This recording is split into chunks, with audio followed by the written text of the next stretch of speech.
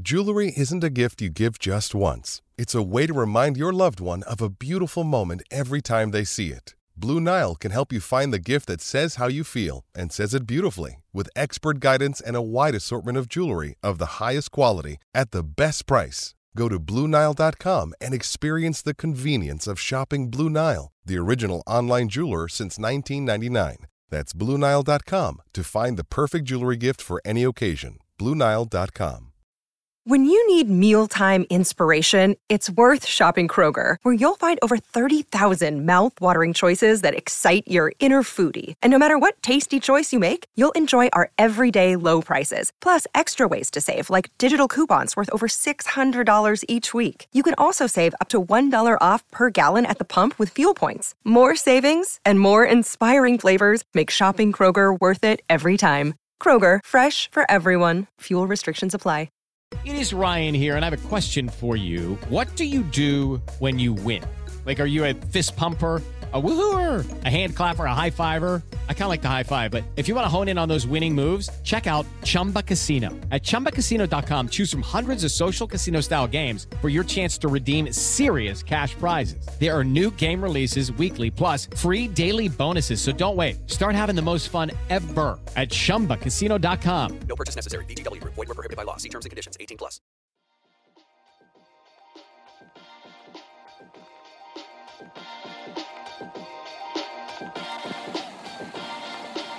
Hello and welcome to another episode of Zero Ducks Given, and as ever I am joined by TV legend and radio commentator Daniel Norcross and ex-Middlesex legend and current Sussex Shark, remains to be seen if he's any good or not, Mr. Stephen Finn. Finny, let's start with you. How are you, mate? How's the training going? Are you still batting like a right-handed Matthew Hayden? I've took a couple of weeks off the batting because I was getting too good at that. So I took a couple of weeks off from practicing that. I didn't think we'd started the podcast there. I was listening to your waffle for the last, 13 minutes, the preamble where I just sit here in silence for 10 minutes and waste another 10 minutes of my day whilst I'm listening to you two talk absolute garbage. So yeah, it's nice to actually have this underway. And the sooner that it starts, the sooner it ends, to be quite frank. To be fair, once the podcast starts, you often sit there silent for 10 minutes and waste your day as well. So don't feel like that bit's over. No, true. I took big news this week. I moved my cats down to Brighton with me. They have been in London for the last month or 6 weeks or so, but I've got the cats down here with me this week. One of them's under the sofa and is refusing to come out, and the other one, I'm worried, has had a piss somewhere. It's been an interesting couple of days for me. You've got quite a nice cat, as I recall. It's made a couple of appearances on the podcast before. Is she the pisser? No, she was under the sofa, but she did literally just pop her head round. That's why I mentioned them. And then she's fucked off back under the sofa. So that's Ethel, the British short hair. Why Ethel? Why did you know a pisser called Ethel? Well, oddly enough, actually, my mother, it's funny you should mention that, because it's true. My mother did actually have a flatmate at university. She was at Leeds University in the early 50s. And she had this mad flatmate. And this woman was in the bathroom for so long, my mum couldn't take it any longer. And so she pissed in the kettle, Ethel's kettle. And then went back to bed, and then Ethel made a cup of tea with it was one of those like stove kettles. It was family legend that poor old Ethel made a cup of tea with my mum's boiled piss. To be fair, there's clubs in Soho where you'd pay good money for that. So she was ahead of her time. She was ahead of your time, your mother, Norcross. I've always said that. Already, we're 2 minutes in, and we've already gone on more tangents than I was hoping we would.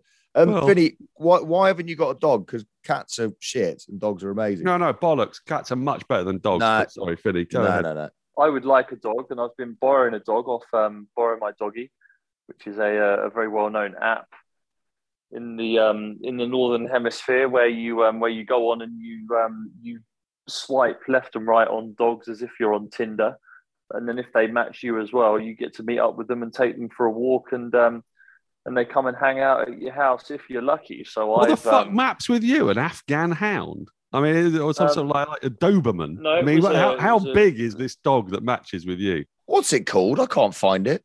Borrow my doggy. It's not a Chihuahua, is it? I mean, you're not wandering around with a Dachshund or a Chihuahua. You've presumably got something like St. Bernard.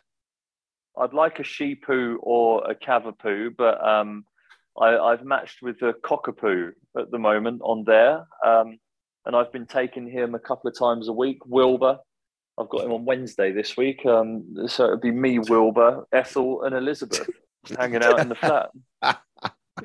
And you have a go at me about living in the 19th century. It's Wilbur's and Ethel's knocking around left, right, fucking centre. This is absolutely ludicrous. Why does Finney only match with people with names from the 1920s? It's bizarre, isn't it?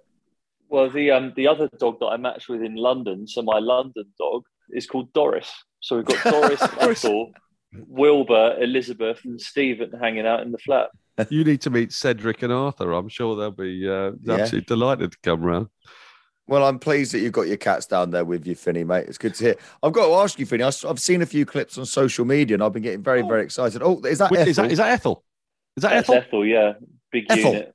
Ethel. She is a big unit. She's got a bit of a prolapsed undercarriage. She's got an underhang, yeah. She's been well fed. Yeah. I'll be honest, I wasn't thinking that 5 minutes into the podcast we'd be talking about prolapsed undercarriages, but here we are.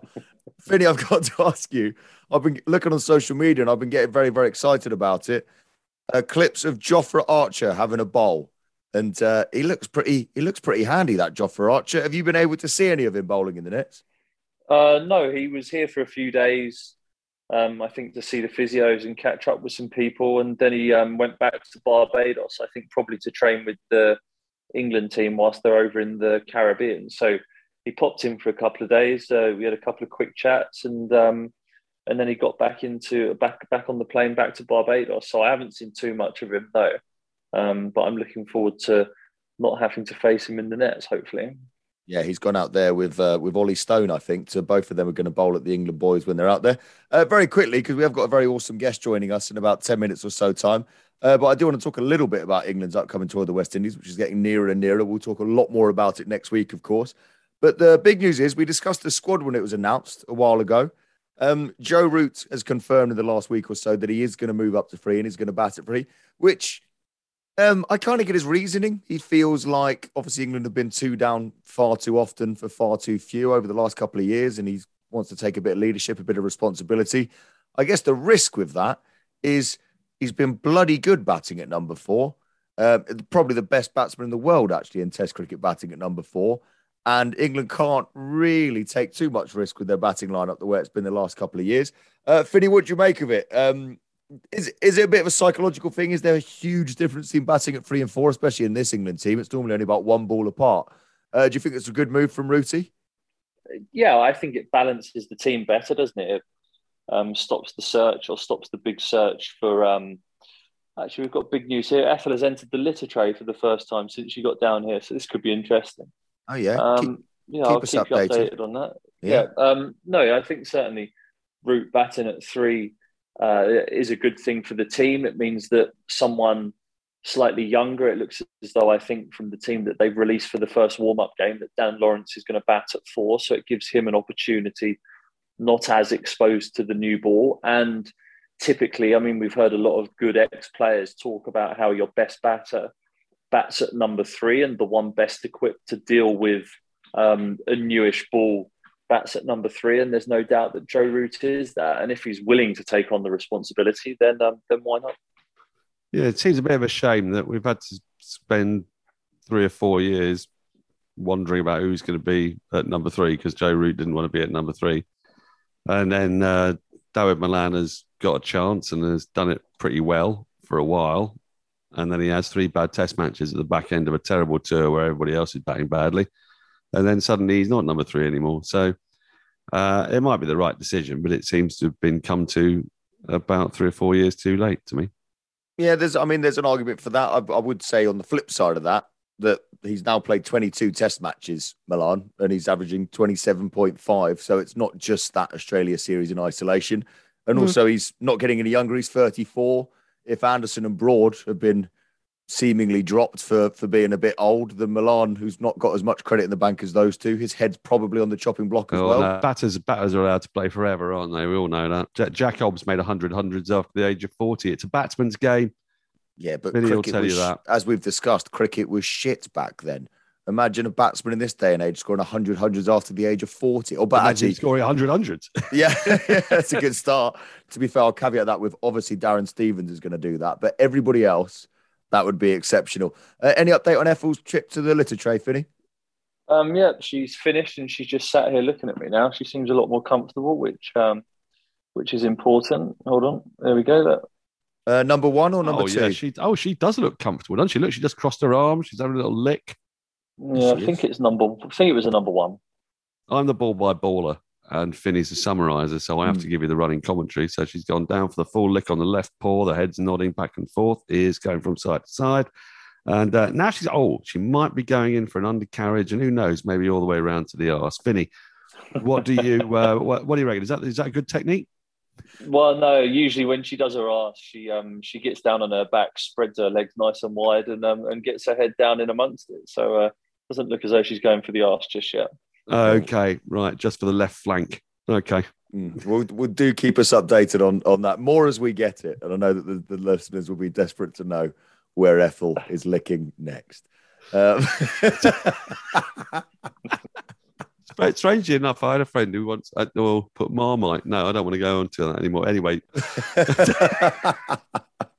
Finny, by the way, I see in the background there behind Ethel's licking, you've got the New Zealand-South Africa game on. We kind of haven't timed this recording this podcast brilliantly because I do want to discuss this New Zealand-South Africa test match. It looks like New Zealand are going to lose. They're Why not just say it? Why don't you just imagine that it's at the end of it? Should we just fucking call it? New Zealand have lost by a couple of hundred runs. Should we just call it? But it's a hell of a turnaround in that test match because South Africa got absolutely battered in the first test match of this series. But they've, we think, won this second test match. And they've had this opener, Irwi, score 108 on debut. I feel like South Africa is just a bit of a conveyor belt of talent, really. I know they've had a lean few years, South Africa, but you do always kind of feel like there's going to be a hell of a player just around the corner. When you've been over there, Finny, I feel like whenever we've got, the very crap standard of cricket I play out with all these overseas South African lads come over and they're all shit hot, it feels like South Africa is a ridiculously talented cricketing country and probably should have a better test team at all times than it does sometimes. The standard of cricket that you play is less than shit. it is some of the biggest load of tripey, shitty wank that anyone's ever seen grace a cricket field in their life. So I think relaying your experiences and trying to make a simulation between mine and your cricketing experiences is something quite stupid of you. But South Africa are probably the best cricket team that I ever played against. That team in 2012 that came here and became number one in the world from 1 to 11. They were world-class players. So I found them the most challenging opponents that I ever played against. But yeah, they do seem to have a conveyor belt of quick bowlers because the pitches over there suit quicker bowlers. So Janssen has burst onto the scene, hasn't he, this year or last year rather. And that series that I played down there in 2015-16 was Rabada's first series, and he was really raw but bowled quick. And I think he took 11 wickets in the fourth test match, and he was off and running. And now he's one of the finest fast bowlers in the world. Interesting, isn't it? Interesting that you think that their fast bowlers tend to get blooded in South Africa and in the South African system quite young, but their batters take a little bit longer. And you look at someone like Kevin Peterson, for example, Nick Compton, who is fairly South African, has quite a strong South African accent. They've tended to come good in England. And another one who is doing exactly that is Daniel Beddingham at Durham. And there's a lot of interest there because don't quite know which way he's going to jump. Is he going to go for English test status or South African test status? And it seems to me that England have been quite lucky recipients of good South Africans who bat coming good later in life. We haven't had any of the bowlers. I can't think of a single South African bowler who's. We almost jacked Harmer, didn't we? almost, but but once he's 40, I still think we should have picked him for the India tour last year and forced his hand, but Yeah, there's a lot of talk about this Bellingham, and he's no player in the world has scored more first-class runs in the last 12 months than Bellingham between South Africa and over here for Durham as well. And I want to go back to Rabada because I was looking at his stats earlier this week, funny enough, because, I don't have a life. And he's still 26, which feels ridiculous because it feels like he's been around forever. 26 years old. He's got his best years ahead. Does he? Doesn't get Never injured. Gets injured. When you look at the fast bowlers that have come onto the scene young, and people like Pat Cummins, who famously had that brilliant start to his career in South Africa, and then was out with injuries. We've seen Hazelwood come down with injuries. English bowlers, Ollie Stone, Jofra Archer. The list is enormous. But Rabada, he's managed to maintain an international career for the best part of 6-7 years with not a lot in the way of injuries. Yeah, and I think he's got beautiful action as well, which helps. Yeah, he's got lovely, simple action. Everything comes straight over the top. He's actually bowling now on my TV. His bowling action's nearly as beautiful as the way that Ethel licks herself so gracefully, actually. It's very similar. Hold on, she's disappeared again now. She might have gone somewhere private to do the good bits. I don't know. Yeah, but Rabada, actually, he tweeted me a long time ago, about 10 years ago, before he'd have been a kid, really. And I was playing for England and doing pretty well. And he tweeted me saying, @Finney Steve, can I get a retweet? Love your bowling, or something like that. And I didn't see it till about 8 years later when he was a superstar and I was a washed up fuck on the international scene. So I retweeted it and said, "Here's your retweet," and he didn't follow me and wanted nothing to do with it. Let that be a lesson to you, Finney. You see, if you don't help out people on their way up, this is what they'll do when they get to the top. And I totally get when that. I'm on the way back past. Yeah, exactly. Yeah, always keep. You probably employed somebody at that point to look at your tweets, did you? No, I wasn't as rich as you. Finney had a Russian bot farm off the coast somewhere that just ignored people permanently on his behalf, basically. But that's it, Finney. You should have learnt your lesson there. And then you thought you were too Billy Big Bollocks to retweet some poor young South African bowler who was just making his way in this crazy world. And now look at you. I was so famous that I just couldn't get over how many tweets and stuff I was getting. So it was just an oversight on my part. Well, look at you now. Rabada's on your TV right now, playing in his 52nd test match. I'm watching my cat lick its ass. And chatting to me in Norcross. Sliding doors, eh? Sliding doors. What a sorry come down. He won the long game, didn't he? He won the long game. Now, I'm very excited to introduce our very special guest who is joining us for this week's podcast. Atif, are you there? I saw him pop up. There he is. Hey, guys. I'm well. How are you guys doing? Why is Finney and his cat getting so much abuse? It's not abuse. It's not abuse. He's got a cat called Ethel, which is beautifully recherche, and it chose this moment to go. And he's just moved it from London to Brighton. It's quite nervous, apparently, and it's just done its first shit in the litter tray. So Finney's like, wait a second. What is recherche? You can't just drop random French fancy words in conversation. Look, I know Brexit happened, but that doesn't mean that we shouldn't remember that the French exist. You'll know very well because I've heard you talk about this man many times, Atif. Marcel Proust's À la recherche de temps perdu, a look back at times past, and they're one of your favourite books, I believe. They are indeed. Recherche From the mind. Yeah, it's simply from the mind that wanted to make the 5-ball sets in the 100 carnets, which kind of makes sense. It makes sense, but I don't think it's what the ECB had in mind when they were trying to make the game accessible to like a working class audience. Yeah, but it worked really well, Artie, because when you go to the Paris Metro, as you know, you buy tickets in 5s or 10s. You buy either the Le Petit Carnet or Le Grand Carnet.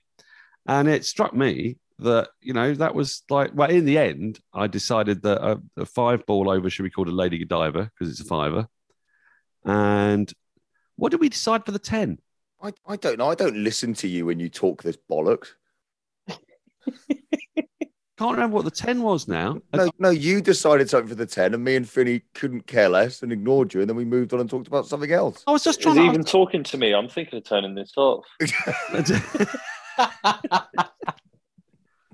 Look, the 100's supposed to be for everybody, isn't it? It's supposed to be trying to bring the game to everybody. You know, we don't have to just like fixate over some 9-year-old in Tunbridge Wells.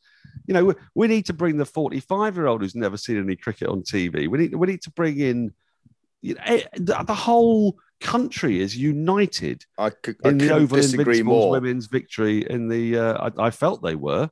In the 100 at Lords last year. I felt a great groundswell of support for them. I completely disagree. I think the 100 was purely designed to get rid of old fucks like you that have been dragging this sport back for the last 50 years, I think. And yet, there I was, an instant Oval Invincibles fan, screaming, Cap C, at the top of my voice. I mean, this is the thing. You can't get rid of us. We hang around like the smell of lavender and wee from an old woman's house. Like the smell of Ethel that's just left in Finney's front room. Exactly, yeah.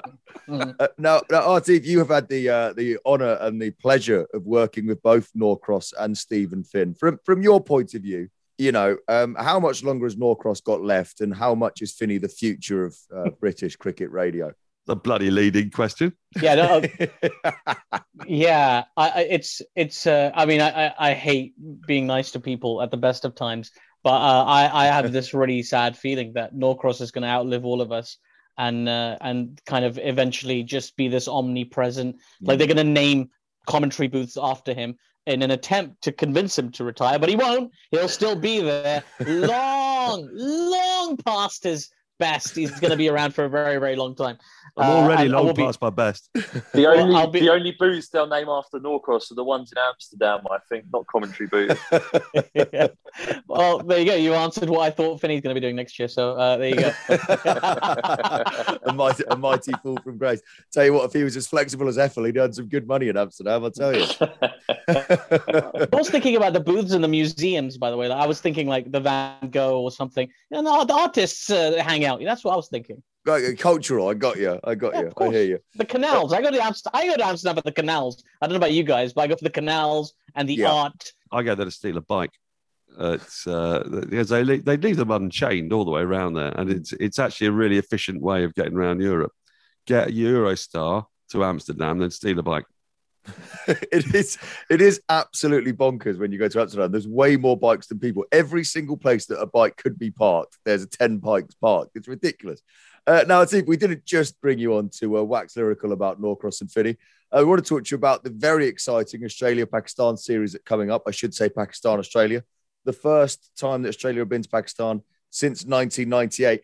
Can you give us an idea of what this means to Pakistan and Pakistan cricket fans in particular? It's huge, man. Like you say, 24 years. I mean, cricket has come back to Pakistan. It was Sri Lanka who were the team where it kind of stopped, were the first team back. And that was a huge moment as well in 2019. And then, we've had various other teams come for bits and pieces. But Australia is like the kind of, it's a really big team, right? England, Australia, they were the first ones there, right? So to have them come over to Pakistan, it feels like a really big deal. Pakistani media and Pakistani fans online, they're obsessed. Like every single Australian cricket player's Instagram story is being force-fed, not just on like social media, but on like mainstream news channels. But the truth is, people are so excited. Like the simplest thing, I was telling Norcross earlier as well, like there was literally a post of, I think it was Pat Cummins or someone having a chicken tikka masala. And they were like, oh my God, he's having chicken tikka masala. And part of me was like, they have that in Australia. Like it's not specific to Islamabad. They have chicken tikka masala in Australia, but everybody's so excited to have them there. Obviously, there's like this box office quality to it as well, because Pakistani cricket's having a massive renaissance. And like the Australian team obviously is coming off the big wins in the Ashes, and then all the kind of the momentum and all the stuff that they've built up coming through to Pakistan. And there's a lot of goodwill as well. Pakistanis haven't really forgotten what happened with England and New Zealand last year. There's still a little bit of anger there. It's been somewhat pacified by the 23-22 British players that came and played in the PSL. But there's still that feeling of like, international cricket is international cricket. Doesn't matter how much the PSL banged, and it really banged. They loved it. Everybody loved it. It was a good competition. But right now, Pakistan is in like a honeymoon phase with cricket. So it didn't have to be Australia, to be fair. It could have been Afghanistan. It could have been Ireland. It could have been Zimbabwe. It could have been anybody who came over, and there would have been a huge appetite just off the back of the good vibes off the PSL. But because it's Australia, it feels huge. And also, I mean, look, you know, the elephant in the room. Let's not run away from it. It's an essentially white team that's coming over, and the fear that's been expressed by, I mean, Australia quite a lot about touring in certain places, but also by England, and to a degree New Zealand, about going to places that are perceived as dangerous terrorist hotspots. You know, this is what normalising cricket starts to look like, doesn't it? If a team like Australia goes there, I know it shouldn't be like that, but it's true, isn't it? If Australia go and England go and New Zealand go, then we start to get back to the kind of what we might think of as normalised relations between all the test playing nations, but with the other elephant in the room being India not playing against Pakistan. Yeah, I mean, that's a huge thing. I mean, Pakistan on its roadmap has hosting the Champions Trophy in a couple of years as well. So it's doubly crucial for them to be viewed globally as like a safe and cool place to go play cricket.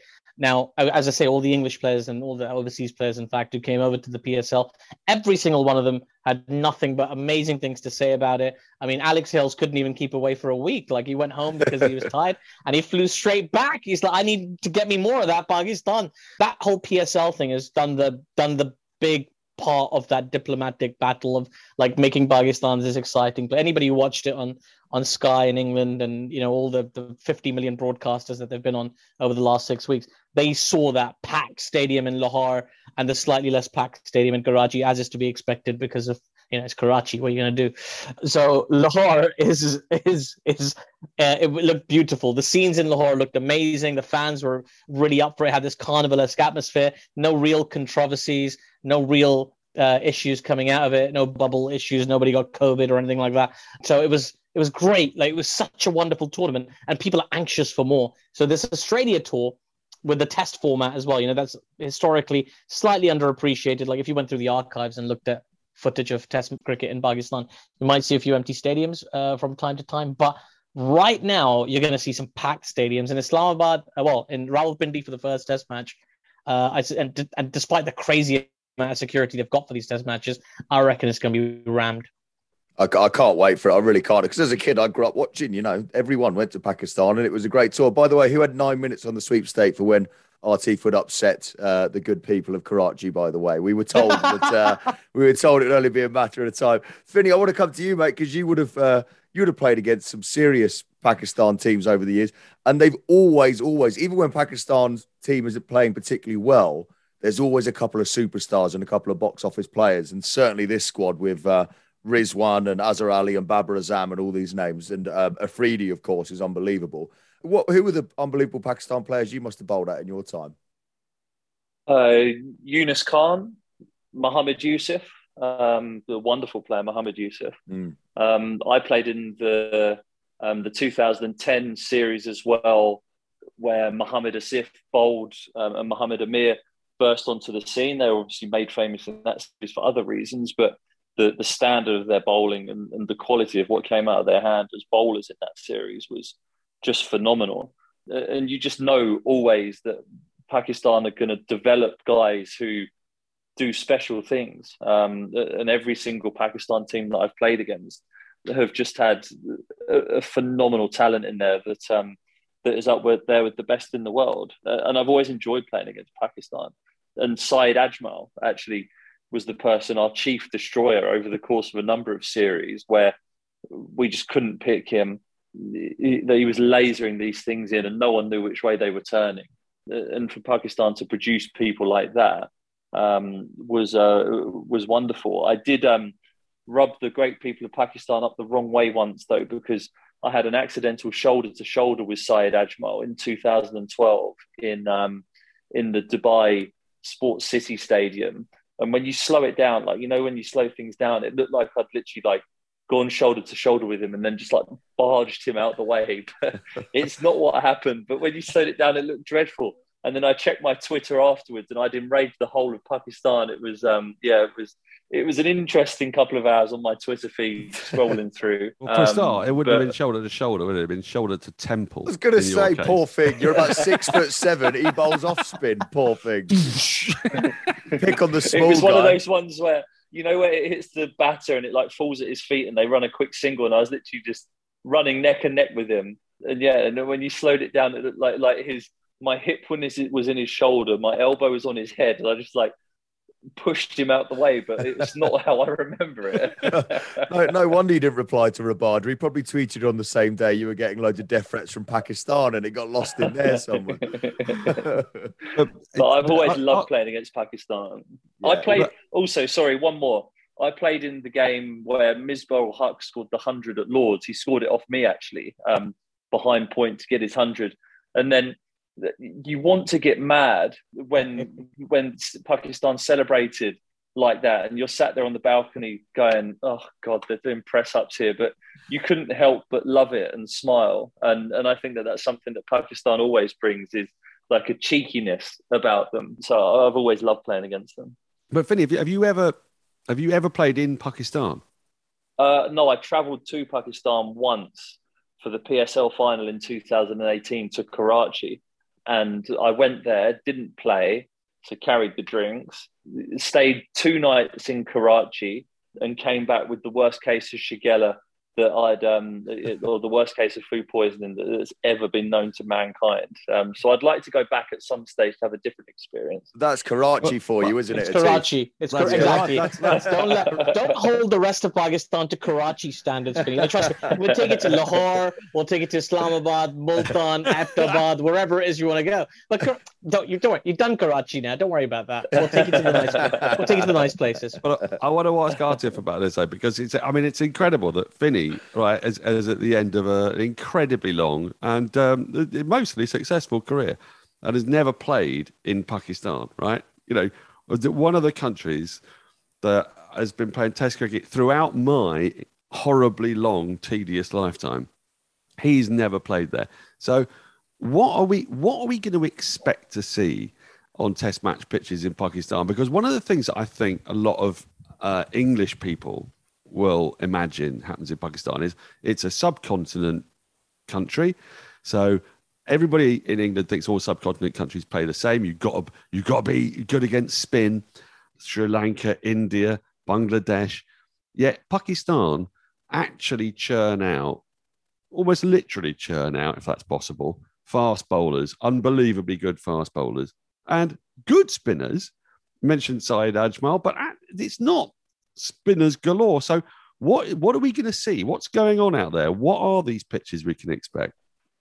So Pakistan's actually quite diverse for its pitches. So depending on which city you're in, you get a very different surface, as is most of the subcontinent, to be fair. I mean, even Bangladesh, I heard Ravi Bopara the other day talk about how Bangladesh is, in his opinion, the hardest place to bat in the world right now, just because of the way they prepare their pitches. And, that's an interesting perspective, but it just shows how diverse those pitches are. And you talk about, Finney's only been to Pakistan the one time, but the whole of the Pakistan Test team that played that Test match against Sri Lanka in 2019, for all of them, it was their first ever home Test match. All 12 players who were in that lineup. It's that extraordinary, right? When you think about it. But of course, since then, they've had a couple of tours. They've had South Africa over as well. So, they've got more accustomed to playing long form matches in those conditions. And they've got the Quaid-e-Azam Trophy. The Rawalpindi pitch, it's been very good for seamers recently. So in the series against South Africa, I believe it was Hassan Ali who was the chief destroyer with his quicks, and he ended up with a 5-wicket haul. And Naseem Shah the year prior against Sri Lanka got a hat-trick. I think he became the youngest or second youngest or something to some kind of record to do with hat tricks, but he got a hat trick anyway. And, so it is a seamers, it's where seamers thrive. And there's a ton of spinners who do come through, and Pakistan have some great options with spinners as well. And now they've got even more options coming through. They've got people like Shadab who's there, but there's Yasir Shah who's there. And then there's a whole new crop of talent who've been producing in the Quaid-e-Azam Trophy, which is their version of the county championship. So they've got to now work out what their balance is. But I foresee them going very much with a tried and tested, this is our 11, so very similar to the T20 and the white ball sides that they put out, but with the likes of Azhar Ali back in the mix. The top two obviously are different. Imam's getting a look in. I was disappointed that Naseem Shah and Hasnan obviously he's got other issues, but Naseem Shah couldn't get in the preliminary squad. He's in the reserves squad, but you're going to see Shaheen Afridi, you're going to see Hassan Ali bowling to Lambashane and Smith in Pakistan. I think they're going to surprise a lot of people. And you're right. I don't know why people over-index on the spin so much. Yeah. Well, they do, they do, and I think it's because of that expectation of what Pakistan is. But I want to put to you another theory that I've been working on. Oh God, fucking strap yourselves in, Finny. Bloody hell. 10 minutes here. Dan's got a theory. God. How long we got left? It's a quick theory. It's a quick theory. Pakistan have played their home matches. As Atif said, 12 players made their home debut in 2019. They've been playing all these games in the UAE. They have to get their money from getting into other leagues like the CPL, like the Blast, like the 100, anything other than the IPL, quite frankly, the BBL. Is there an argument? And yet they grow up and play their cricket up to the age of 18, 20, whenever they can start like looking ahead in Pakistan. Is there an argument that they might be the most adaptable cricketers in the world? There is an argument for sure. They do travel a lot, but the system in Pakistan is very much there to reinforce the team. You know how there's a whole discussion about English cricket at the moment, and like, are we doing everything we can to make sure we've got the best possible test team? If the goal is, I don't believe it should be, but like, if the goal is to everything should always be building towards the Ashes, then does our domestic structure back that up or make that happen? In Pakistan, they've actually got the system exactly right for what they want to do. They've got 2 T20 competitions, one franchise, one like a less kind of bells and whistles on it and stuff, but it's still very, very high standard, the national T20, and that takes care of the... By the way, Atif, who thought that was possible? You could have 2 T20 tournaments in a country instead of 1 T20 tournament and 100 ball. Oh, I think you're going to love the 100 ball one when the 90 ball one comes along, but that's another chat for another day. They've got that. They've got the one day, the Pakistan Cup, which is played in a 50 over format, and then of course the Qaid Azam Trophy, and all of the players are encouraged to pursue those formats. Nowadays, there's not a lot of glory in playing Test cricket. Now, I know in England you've got players like Ben Foakes and people who have the luxury of pursuing the long form game. And pushing away white ball cricket. But in South Asia, if you want to make the big bucks, right, you've got to play white ball cricket. So to incentivize people to play Test cricket is very, very difficult. Most of the time, your world-class guys are always going to be cross format, right? Your Baburs, your Shaheens, your Hassan Alis, your Mohammad Rizwans. So like that, in that regard, Pakistan's tried to create this little pathway for these players to come through. Shan Masood is one of those guys. But again, all of these players have ambitions. They're so ambitious. They want to play T20 cricket. They want to be playing in the PSL and going abroad and getting Blast contracts and Bash contracts and one day maybe IPL contracts. They want to play everything. So to your point, they are the most adaptable team in the world, and their system helps them be that. So this summer, there's a lot of Pakistanis playing in English domestic cricket, aren't there? There's Shaheen Shah Afridi. We've got Mohammad Rizwan at Sussex. There's a number of others coming across to play. How likely is it, do you think, that Pakistan are going to let those guys come and play an entire season? Because there's still a small part of me that thinks that anyone with any degree of sensibleness about them is not going to let Shaheen Shah Afridi come and play 16 championship games in the UK over the course of the summer. Oh, Finney, why did you go to Sussex, man? Why did you do it? You could have, it could have been you and Shaheen. You could have been you and Shaheen. No, I've got to face him. Yeah, I've got to face him. He would have been the tallest opening attack ever. It would be super tall and it would have been beautiful. Like the marketing just writes itself. And you've just gone over to Sussex. Why? I know they've got a nice beach and everything, and Arundel's lovely, but London, man. It's very, very nice of you to think that Finney would have got in the side, Atif, at Middlesex. That's true, yeah. It was kind of Shaheen or Finney, wasn't it, really? Feels that way, yeah. Oh, mate. Oh, the posters would have looked good. But as you say, I think the PCB are quite keen for, like Rami Raja, who's the CEO now, he's very, very hands-on in Pakistan. Like, he really, really rates and respects the county system, as he should. He's, kind of the people like Waqar Yunus and Wasim Akram, who wax lyrical about their times at, Surrey, Lancashire, Glamorgan. They talk about how that kind of was a nice finishing school for them. I would argue that this year, Middlesex, for example, do get better value by having a player like Shaheen. Shaheen is 21 years old, and he's currently the ICC Player of the Year.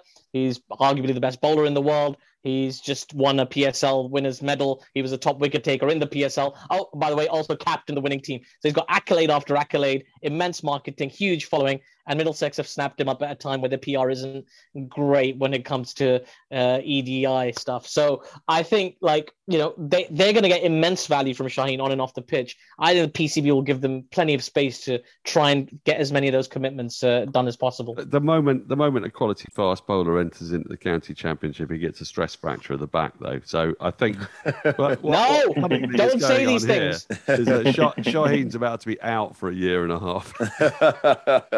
And, it's still one of my favourite things of every summer as well when Mohammed Abbas turns up in April and just absolutely tears shit up as well. Yeah. What happened to Mohammed Abbas that they can leave him out? The fastest man to 50 wickets in Test history. He's just entirely gone and forgotten. He's playing for Hampshire.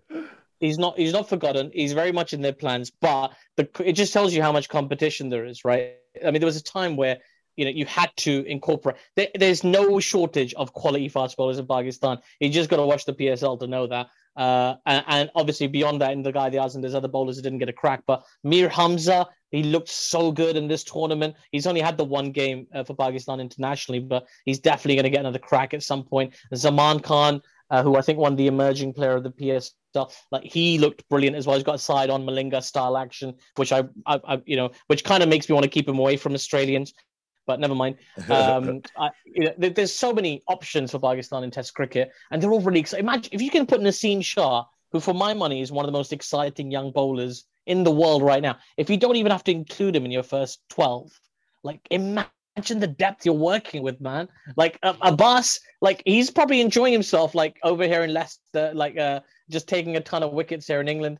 And just chilling and enjoying himself. I spent some time with the guy. I understand that he likes to enjoy himself. So, he's got time to do that. Hey, look, it's very cool that you're leaving that kid out, but it's not quite as badass as leaving out Anderson and Broad for an entire Test series. That's when you've got strength and depth. I'll have you know. Very quickly, because we do have to wrap up, but I want to ask you, because obviously the Women's World Cup starts this week as well. Pakistan women are going to be there. I did have a cheeky look at the odds going around for the tournament, and Pakistan women at 66-1. Only Bangladesh women have worse odds at 100-1, or better odds, depending on how brave a gambling man you are. But not too much expectations for the Pakistan women at the World Cup. Well, it's funny you say that, because prior to 2 days ago, those odds were a lot longer. Pakistan were joint least likely to win the World Cup, but they beat New Zealand in a warm-up game, and nobody noticed, because obviously there was a lot of there was the India Sri Lanka game in the PSL final, all that stuff. But Pakistan, as women, beat New Zealand for the first time ever, by the way, in their warm-up game. They've had a terrific camp. They've actually got a chairman who really believes in them now. They've got proper domestic infrastructure and some really exciting players, including the women's emerging player of the year, Fatima Sana, who's in their side as well. So I don't know if I expect them to lift the cup, but they're going to win a couple of matches, and they're going to upset the apple cart, as it were, I reckon. But we all know England's going to win. What we look at, we look at in the Women's World Cup, frankly, because of the nature of where women's cricket is at, the exciting stories are in teams like Pakistan. They're in stories about Bangladesh. They're about what progress has South Africa made, having a really settled side over quite a while. But it's also looking at the decay in other sides. The West Indies, who are a really challenging side and have been for many years, but just seem to be in complete disarray. And New Zealand, frankly, the hosts, there's been a lot of pressure on the hosts because they've been a really good side, and yet their results are strangely inconsistent, can't quite make sense of it. And then, obviously, the elephant in the room is, how do you beat Australia? And the thing with Australia is every country in women's cricket knows that Australia, they don't like it up them. If any hint of actually somebody coming back at them, and they get the panics. Now, the problem is that nobody really is ever on top when they're playing against Australia. So you very seldom find out. But it has happened when the Sri Lanka batter smashed them to all parts in the 2017 World Cup. And indeed, when things started to get a little bit hairy against India, and then finally, against England it's happened occasionally, and you see the little faces drop. You see the thin-lipped Meg Lanning having nowhere to go, not knowing what to do. I think the problem with Australia is at the moment that they are so unbelievably good. They have added Talia McGrath into that side, and she is a game-changing woman cricketer. I think, we used to think Elise Perry was the gold standard, the amazing thing in women's cricket. Talia McGrath is astounding. She times the ball like very few women. Shefali Verma, maybe. She times it about like she does. And yet she also bowls like a supercharged Nat Siver. I mean, she's like Andrew Flintoff and Matthew Hayden in one. I mean, it's a kind of terrifying prospect in women's cricket. So I don't know. I can't see really beyond Australia unless they get really spooked by a crazy innings. Harmanpreet Kaur produced that. It was Harmanpreet, wasn't it? Produced that incredible innings against them in the last World Cup. And then they got the fear and they didn't know what was going on. It'll take something magical to beat them. Well, stranger things have happened. Artif, mate, it's been an absolute pleasure to have you on. Will you come back and see us again in the future? I'd love to. Thanks, guys, for having me. I'm very much a Zero Ducks kind of guy, so I like being here. And we will, of course, be rooting for Pakistan, not just because, you're now a friend of the podcast, but anyone that's playing Australia, we want to win. So we'll be rooting for Pakistan in this test series. And we look forward to watching it. Artif, mate, all the best. Enjoy the rest of your night. Thanks, mate. Cheers, guys. Cheers, guys. Yeah, Cheers, mate. Thank you. Right, that is all that we have got time for. But thank you very much to Artif Nawaz. Dan's holding his finger up, so he's got one last thing to say. I have. It's a brief thing to say, but it's we've not talked about it all night, and I can't believe we haven't, because hanging over us all has been the spectre that we may never meet again. The vaporization of London and its surroundings, and indeed most of the Western world, is a genuine possibility in a way that it hasn't been for quite some time. And it got me thinking about Cardinal Sin, the chief primate of the Philippines, most unaptly named chief primate there's ever been, Cardinal Sin, one of the great men. He helped to liberate the Philippines from the cruel leadership of Ferdinand Marcos and brought in the bright lights of Corazon Aquino. And it got me thinking about, if you are worried about a nuclear bomb landing on you, how much better it is to be somebody who has no faith whatsoever. And I have no faith whatsoever. So I know that if I've got only 2 days left, I'm just going to sell all the things I might use to clean the house, like the Hoover. Great Hoover. I've got a brilliant Hoover recently. Sell the Hoover, sell the dishwasher, sell the washing machine, convert it into booze and drugs, and at least have a couple of days that's fun. Whereas if you are a believer, the problem you've got is that you won't have time to repent your sins. So you've got to behave really well up to the point at which you get obliterated. So this is perhaps the only time in our lives when it's better off not believing in God. Well, it's a wonderful lesson for kids listening everywhere, Dan. So thank you for that. Right. Thank you for that. Basically, to translate for any parents who are listening to this podcast in front of their children, Dan's recommending you sell all the white goods in your kitchen to buy booze and drugs. I don't approve of drugs, but if that's your baggage, and you don't believe in God, then you might as well, because there's what's left. I mean, except the very strong likelihood that you won't get vaporized, and then you'd be left without a Hoover and a really bad hangover, and possibly a jail sentence. I mean, look, these are things that you've got to decide for yourself. I think, like Boris Johnson, you've got to take personal responsibility. Yes, and Finney, on that cheery note, just the final word to Ethel. What's Ethel up to?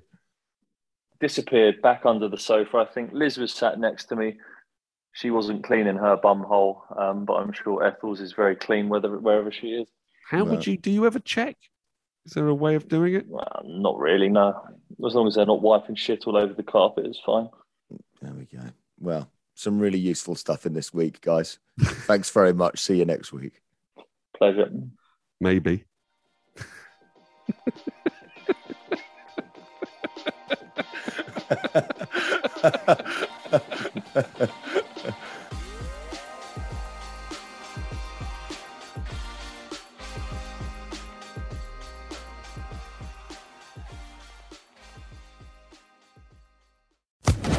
Social Podcast Network.